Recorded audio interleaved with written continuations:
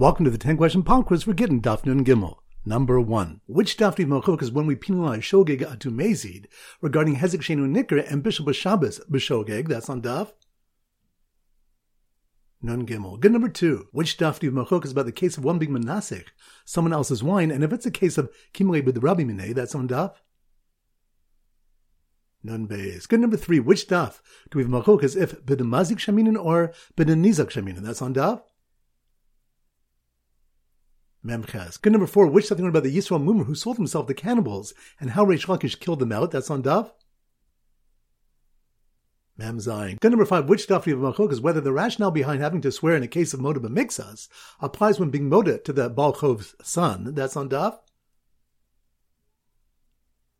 Nanov. Good. Number 6. Which daf of Machok is whether Hezek Shenu Nikr is a Deraisa? That's on daf Nun Gimel. Good. Number 7. Which of the Apitropis can tithe on behalf of Yisomim in order to feed them, but not to store the produce away? That's on daf Nun Beis. Good. Number 8. Which of the if one stole coins and returned them after the government stopped circulating them, he's not high for their loss in value? That's on daf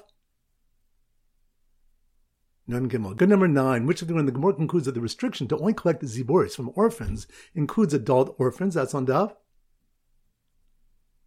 None. Good. Number 10. Which of the Nichse Yisomin, Hari Hen Kehektish, property of orphans is like Hektish? That's on daf Nun Beis. Excellent. That concludes today's pop quiz. This is Rabbi Ram Goldham Zichru wishing you a great day and great learning.